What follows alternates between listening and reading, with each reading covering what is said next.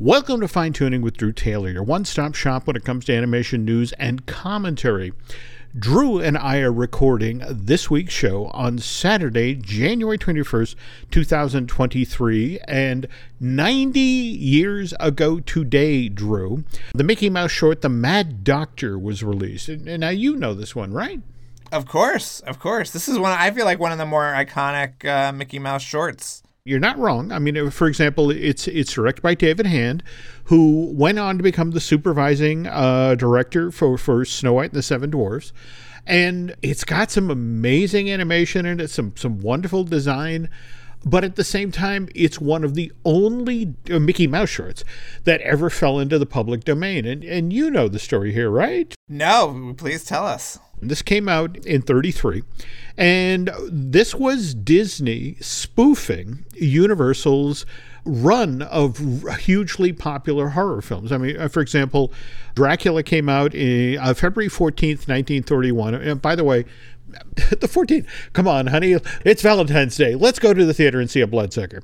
Then Frankenstein gets released to theaters in November of that same year, and it's just how different Hollywood was back then. I mean, Dracula gets released to theaters late winter of 31. That Todd Browning film is a big enough hit that Carl Laemmle, then head of Universal, says, get me another one of those. Frankenstein doesn't go before the camera till late August of 31. They finish production October 3rd of that same year, and it's out in theater in 7 weeks. That's a television schedule, right? That's amazing. Frankenstein makes even more money than Dracula. Laemmle says, well, get me another one of those. And so Mummy arrives in theaters December of the following year, 32. And just a month or so after that, we get The Mad Doctor. But here's the thing. Disney seems to have done too good a job of aping Universal's horror movies. The Mad Doctor, there are theaters around the country who just flat out refuse to show it because they believe this Disney short is just too scary for kids. And as a direct result, for many years, The Mad Doctor was banned entirely in the United Kingdom and in Nazi Germany. Because this Mickey Mouse short can't get the sort of wide release that typically the other shorts do, it gets thrown into the back of the vault, and eventually the company loses track of it, which is why The Mad Doctor becomes that rarer than rare item, a Disney-produced short that somehow slips into the public domain. But on the other hand, you know Warren Spector, right? The guy who did Epic Mickey and the sequel, The Power of Two? Of course.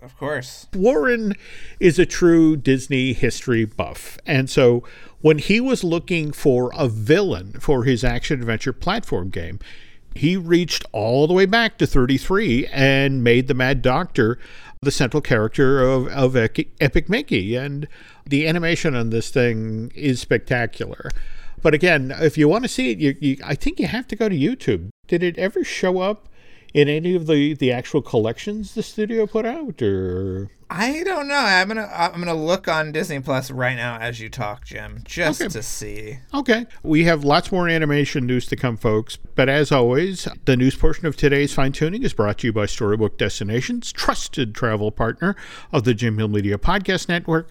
For a worry-free travel experience every time, please book online at StorybookDestinations.com.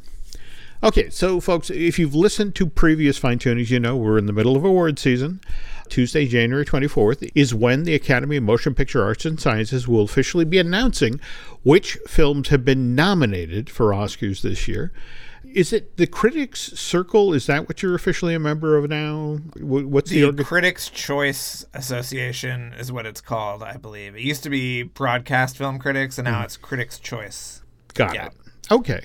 So Drew has been keeping tabs on this for a month because award season out in LA these days begins November, right? Sometimes earlier? Yeah, it's like right after Thanksgiving. That's when the screeners start coming in and, Okay, so you've been talking pretty consistently about what you think the lineup will be. Actually went back through our old show notes to see the films you've been talking about. You were talking about Guillermo del Toro's Pinocchio, Marcel the Shell with Shoes On, Puss in Boots, The Last Wish, and Turning Red, and then If the category goes out to 5, I think you've also talked about the Sea Beast, you talked about Wendell and Wild, and the Annies just got announced earlier this week. So I want to go. How do I go, Jim? That's my question. Isn't that at the Alex Theater? I can reach out on your behalf if you want. Yeah, let me know. I want to work the room, yeah. Okay, no, happy to do it. But it's like the Annies are listening to Drew, because when they settled on what the best animated features for this year would be, the Annies nominee committee selected, once again, Guillermo del Toro's Pinocchio. We have Chris Williams' The Sea Beast. We had Wendell and Wild. And then we had Turning Red and DreamWorks Animation Puss in Boots: The Last Wish. I mean, if you look at those first 3, that just says this was a big, big year for Netflix. There has been historical controversy around DreamWorks and the Annies, though. Do you want to talk about that? Yeah, I mean, that's keying off of the number of folks at DreamWorks who belong to the union, right? Well, yeah, it was the fact that I think Katzenberg was the one, right, who said that every single employee at DreamWorks would be a member of this union, right, or academy or whatever. Yep. So that historically things were tipped more in the scales of DreamWorks. Now, I don't know if that's true anymore. This is just a funny anecdote from many years ago, and I think Puss in Boots is more than deserving of all the nominations. But anyway, I just thought this was a funny thing to... Oh, no, you're not wrong. Guillermo del Toro's Pinocchio still looks like the film to beat, but I'm fascinated that you're bringing up Puss in Boots, because I think they've been running a really smart campaign in regard to how they've been keeping Puss in Boots sort of front of mind. Have you seen some of the stuff they've been doing on social media where, for example, they take the 2 big battles from Last Wish between Puss and the wolf character, and without giving away what's really going on with the wolf character, the wonderful bookends, the story structure that they did there. It seems like they're letting the animators kind of show off their work on social media too, in a way that I haven't really seen before in a DreamWorks production. I don't know if you've seen all the stuff about the anxiety attack. Yes, I was that was the very next thing I was going to bring up, and I thought to sort of lay down the rough piece of animation to show the finished work, and also to show what a great job they did there of actually replicating a panic attack in animation. I mean, I think they've made some really, really smart choices. I don't know if it's going to be enough to necessarily slip ahead of Pinocchio in the final leg, but a lot of people are getting a much bigger appreciation for the work and the artistry in The Last Wish because of the very thing you're talking about, letting the animators sort of, let's talk about this scene, or let's take a look at how these 2 scenes line up. Have you watched it yet, Jim? I have. Let's hear your thoughts. We have talked previously about how clearly this project was influenced by what was done with Spider-Man Into the Spider-Verse. But it really is kind of its own animal. DreamWorks has done a lot of work in the Shrek world with fairy tale characters and reimagining them and, that sort of thing. But what they've managed to do with Puss in Boots is a higher level between the stylization, and they do lean into a darker storyline that I think turns into a much, much richer film. I mean, no disrespect to Pinocchio, which also, let's be honest, goes to some pretty dark places as well.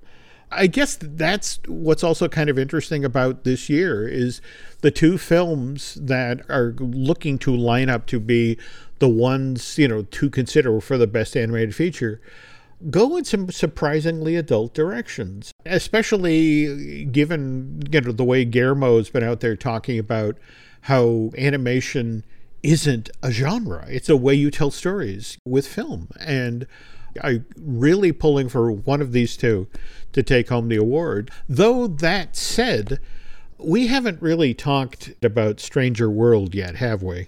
Well, did you watch it? I did. I love the look of it. I love the intent. It's one of those movies where you're watching it and you're literally, okay, that character, for example, the mom, who's the amazing flyer, and that character is going to be somebody's favorite. That character is going to change somebody's life. Likewise, the Hispanic member of the party, the explorers early in the film, who then becomes the president of the country. There's a lot of really, it's like, that's going to be important to somebody. But it was a little on the nose. Sometimes it's like, I am an important character. I am significant. Pay attention to me. And I think it was a little too earnest, a little too well-meaning. And weren't you pointing out that you bought 20th Century Fox? You have their film library. If you wanted to remake Fantastic Voyage, remake Fantastic Voyage. Yeah, I think that it being kind of a twist does it a little bit of a disservice, because I feel like that the end is pretty confusing. Just in terms of like what's going on and what they're doing. Are they helping the animal? Are they, I don't know. It was a little confusing. You were the one who pointed out how long this Don Hall film has been in development. The proof you were pointing out is The Art of Disney's Strange World, the book. And how many pieces of art that are in that book that show, the early looks and what they were trying were done by people who haven't worked at Disney for 5 years, 6 years? Yeah. It's a little eye-opening. Okay. One day we'll get the full story, but okay. Yeah. I enjoyed it. And in fact, there's a part of me that, we were sitting at home, watching it on our brand new flat screen, and it looked lovely. But there was also a part of me that felt like, oh, geez, I wish I'd seen this in a theater with these amazing vistas and that sort of thing on a bigger screen. Maybe the story would have had more impact. But I think it's kind of telling, to circle back to the Annies, that Strange World didn't make the cut for, in fact, somebody was pointing out that Strange World and Pixar's Lightyear only picked up 2 nominations each with this year's Annie out of 37 categories. And that particularly, I think, stings for Lightyear, which I really, really enjoyed as a film.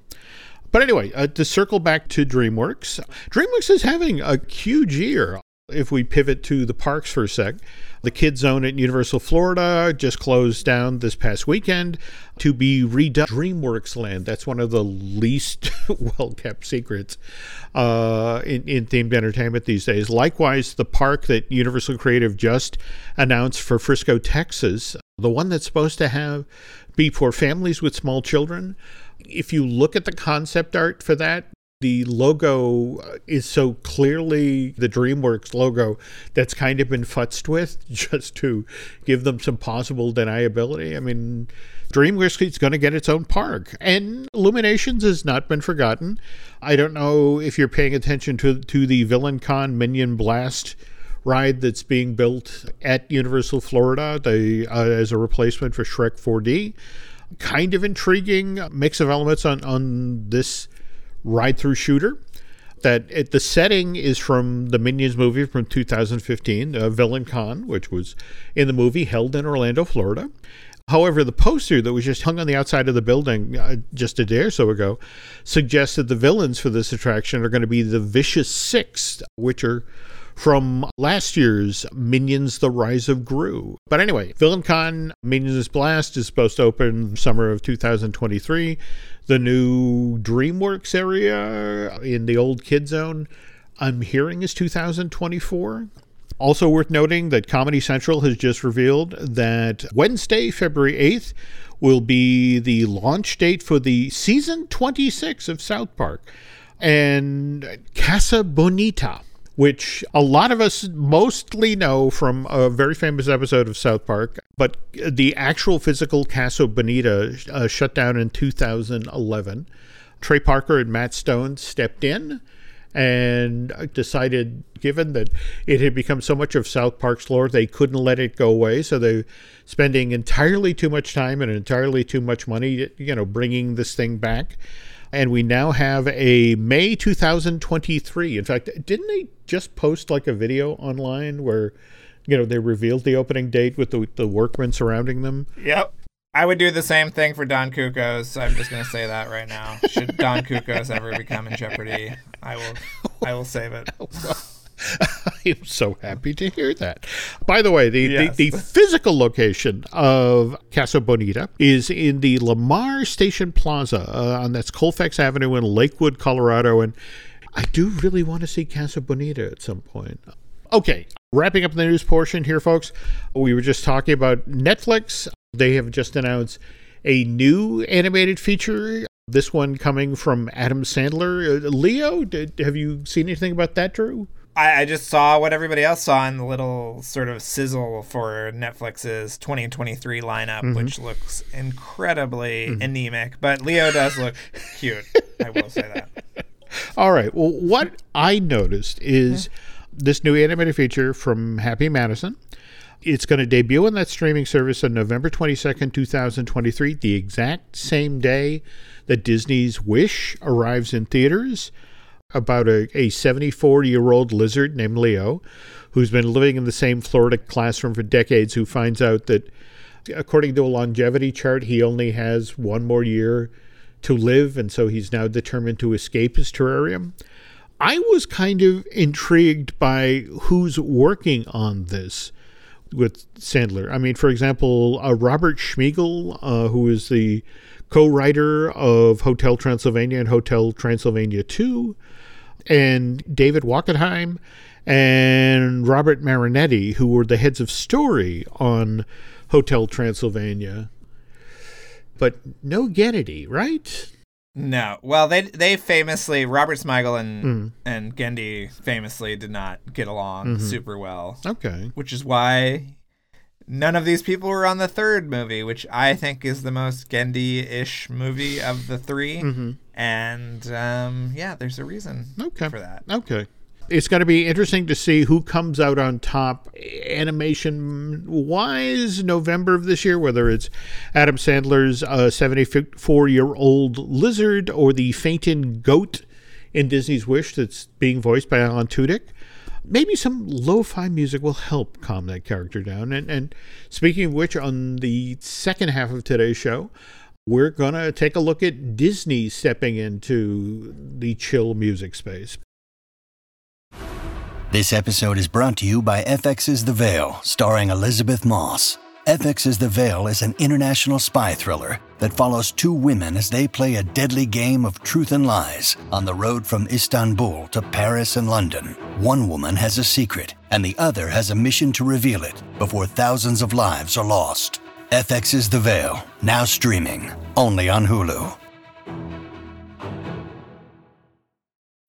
When you need mealtime inspiration, it's worth shopping Kroger, where you'll find over 30,000 mouth-watering choices that excite your inner foodie. And no matter what tasty choice you make, you'll enjoy our everyday low prices, plus extra ways to save, like digital coupons worth over $600 each week. You can also save up to $1 off per gallon at the pump with fuel points. More savings and more inspiring flavors make shopping Kroger worth it every time. Kroger, fresh for everyone. Fuel restrictions apply.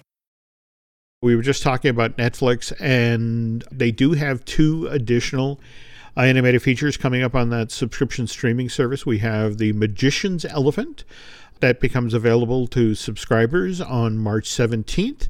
And then we have We Lost Our Human, which debuts on March 21st.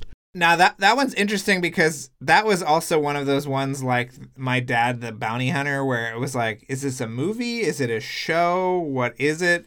Because this was a project that was greenlit back with like Kid Cosmic and City of Ghosts, that kind of initial wave of Netflix original animation. So it's been around a long time, and I guess the final form of it is a movie, maybe? I don't know, but that'll be one to watch, and I'm sure we'll talk about it closer to release. Okay. It would have been nice to see that one get the love and attention that City of Ghosts did. Well, depending on who you talk to. If you talk to the creator, it didn't get any love whatsoever. So depending on which perspective we see these things on, Jim, I guess. If you're too close to it, could get a little dicier, but yeah. Okay. Now, also worth noting here that we don't have release dates for three of Netflix high-profile projects. We have the Chicken Run sequel, Dawn of the Nugget. We also have Monkey King and Nimona, which Drew and I just talked about a show or two ago. In fact, I have been reaching out, trying to get folks from Blue Sky, the very folks you were talking about, who continue to work at home. But again, they did all of this amazing animation on Nimona from home. What are you hearing from the reaction about the Disney memo that Iger put out about folks needing to return to the mothership, so to speak, 4 days a week starting in, I want to say, April? Yeah, I don't think anybody's really happy about it. I think it's somebody coming into an office and seeing a bunch of empty desks and wondering why they're paying so much for rent. But yeah, I mean, what's really sad is that a lot of people who relocated during the pandemic are just leaving the company. And part of me wonders if this is not a pre-layoff layoff, where it's like, let's see how many people we can just get to quit on their own accord before we go in and start cutting teams down. That is my feeling about it. That is a wonderful insight and kind of a horrible thing to hear. But yes, when you look at just the layoffs that continue in the tech sector, I mean, it seems to be folks still believing that, okay, there is a recession headed our way. In fact, I was reading something just yesterday about the way the trends are going. It looks like whatever happens is going to be the second half of 2023. And so a lot of companies are still trying to position for that. And that's sad to think. But again, it makes perfect sense, that it's a layoff that doesn't leave any fingerprints. You decided not to come back to work. I didn't tell you not to come back to work. Well, okay, this makes me feel bad, so maybe I should put on some lo-fi chill-out music. What do you know about this, Drew? I don't know anything about this. Is the first I'm hearing about it, Jim, and so I'm very interested to hear how this came about. Same thing here.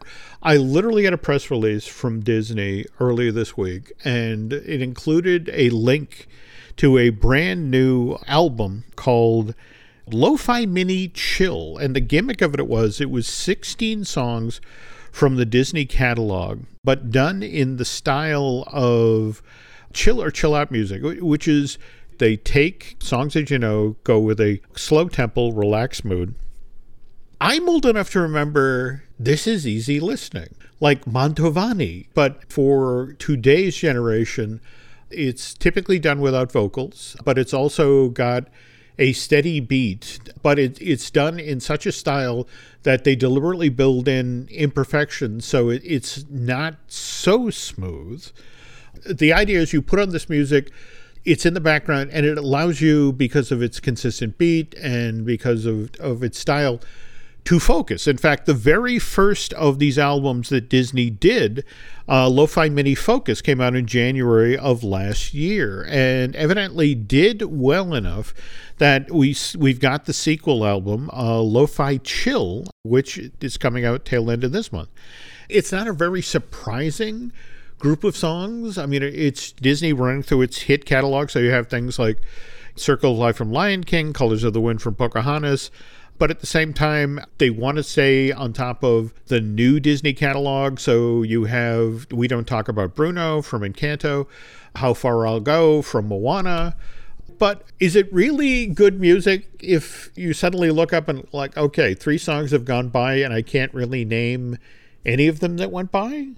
That just shows you how well it's working, Jim. You are focused. You are in the mood. You are getting your homework done. Yes. Well, that's the other thing. There are these interesting pieces of animation that Disney has created to go alongside of it. And it's Minnie sitting at her kitchen table with a cup of coffee working on her laptop. And I want to say for the earlier album, for Focus, it was Minnie in her office working with a stylus, also on her computer. I guess Drew basically hit it on the nail there. If I looked up, was doing research for today's show, and looked up and 3 or 4 songs had gone by, and it's like, well, I'll be damned if I could tell you what the songs were, but I did get some work done. So, all right, well, there you go. Maybe it is very effective. But anyway, okay, so if you want to try these folks, there's a fairly strong representation of them over at YouTube. So it's Lo-Fi Mini Focus and Lo-Fi Mini Chill. And then it is on Spotify right now, Jim. See that right there? There we go. Okay. There it is. Given how agitated some Disney fans are right now, maybe they could definitely use a little Lo-Fi Mini chill. There's a certain amount of agitation that's deserved here. And well, what I'm talking about, folks, is the Disney 100 banners that just went up at Disneyland Park. I guess these are on the tramway leading to the park. A series of banners sort of touching on significant dates and significant events in Disney company history over the past 100 years. And the problem is that whoever was in charge of this project got a number of the dates wrong. And when you say, an significant event in the company is the Matterhorn, which opened at the park in 55, it's like, well, no, that actually opened in 49.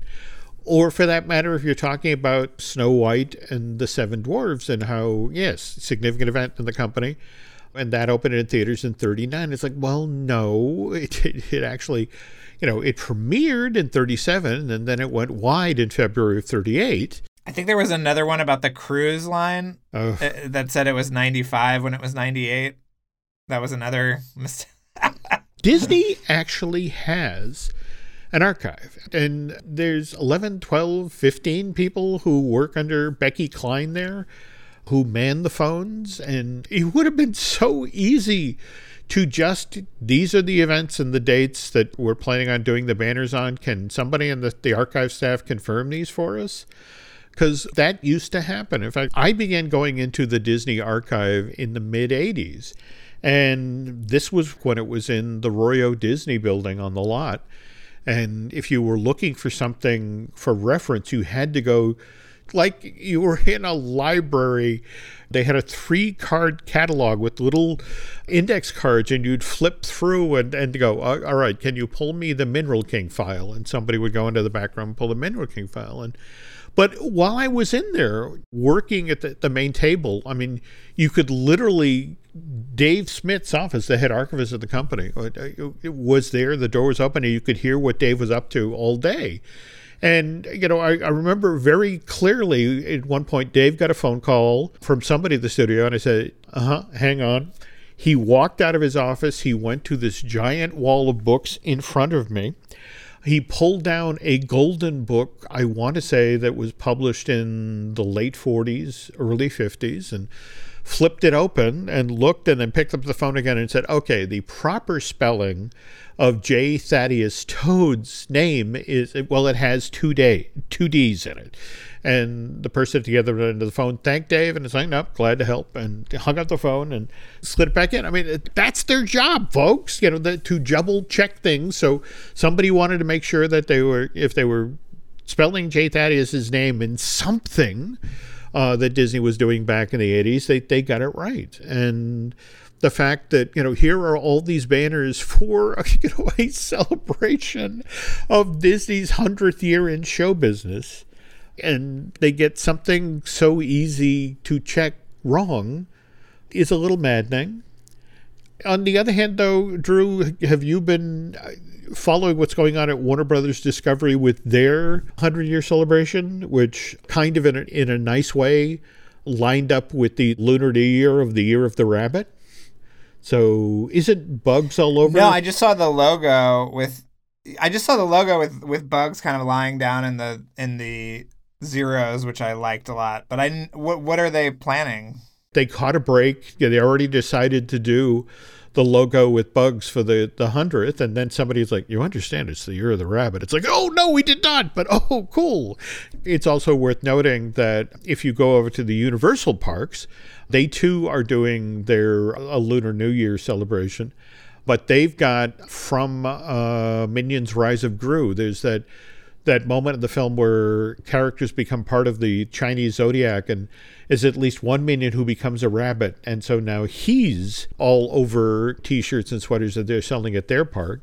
Whereas if we go to Disney, they have decided for their Lunar New Year celebration at Disney's California Adventure, well, they've not only got, what's his name, Oswald, the lucky rabbit, for the Year of the Rabbit, but I guess last year was the Year of the Tiger.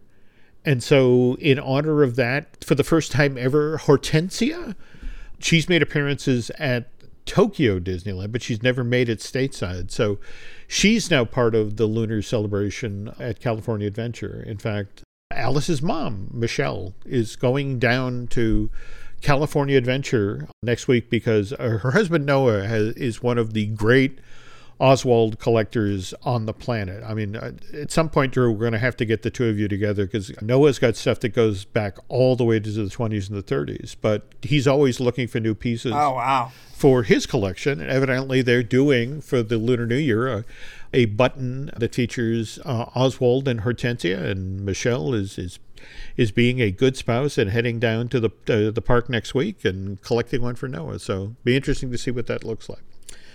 Who knows? During her drive, perhaps Michelle will be looking for something to listen to in the car that's entertaining. And if that is the case, I'm hoping she listens to Light the Fuse, which is Drew and Charles Hood wonderful podcast about the Mission Impossible films. So what's going on this week with that? Well, this week we are hopefully, should all the stars align and everything work out, do a Oscar nominations special episode. Mm-hmm. If Maverick does come through with those Oscar nominations, we're going to have Perry Nemiroff, who's an old friend from Collider and just one of the best, talk to us about the nominations and what she thinks. And then, we've got some fun episodes coming up. You know, it's always a gamble. Jim, who's going to return the call this week? Yeah. But, yeah. Oh, speaking of which, we do have to talk. I've been chatting with the folks who are doing that Disney animation immersive experience that's coming to Boston next month. The projection mapping thing, or the there we go touring from Lighthouse Entertainment, the same folks who did the Van Gogh traveling exhibit. But I reached out to them and they would love to chat. So maybe we'll bring them on the show and sort of talk about how one does that, how you turn Disney into a projection-based experience. But that would be amazing. Yeah, okay. So we'll get that in the work, folks. And in addition to Light the Fuse, folks, we do have a couple of podcasts here we'd like you to maybe check out. We have, of course, Disney Dish, which I do with Len Testa. We also have Marvel Us Disney, which I do with Aaron Adams. And Brian Gahn and I will have to get a new Looking at Lucasfilm out the door later this week. Tell you what, folks, though, if you could do Drew and I a favor, if you could head over to Apple Podcasts and rate and review, well, not just the podcast you're listening to right now, Fine Tuning, but also Light the Fuse. That would be very, very helpful. Also, if you really, really, really like what you heard here, if you want to head over to Bandcamp and subscribe. Social media, Drew. So you're still on Twitter. Still on Twitter, still on Instagram. Mm-hmm. Yeah. Yes, Twitter and Instagram at Drew Tailored, like a tailored shirt. Okay. And there for the time being. Yeah, same thing here. Still on Twitter, still on Facebook. Over there as Jim Hill Media News. On the other hand, Twitter and Instagram are Jim Hill Media. And I guess that's going to do it for this week, folks. So thank you for listening, and Drew and I will be back soon.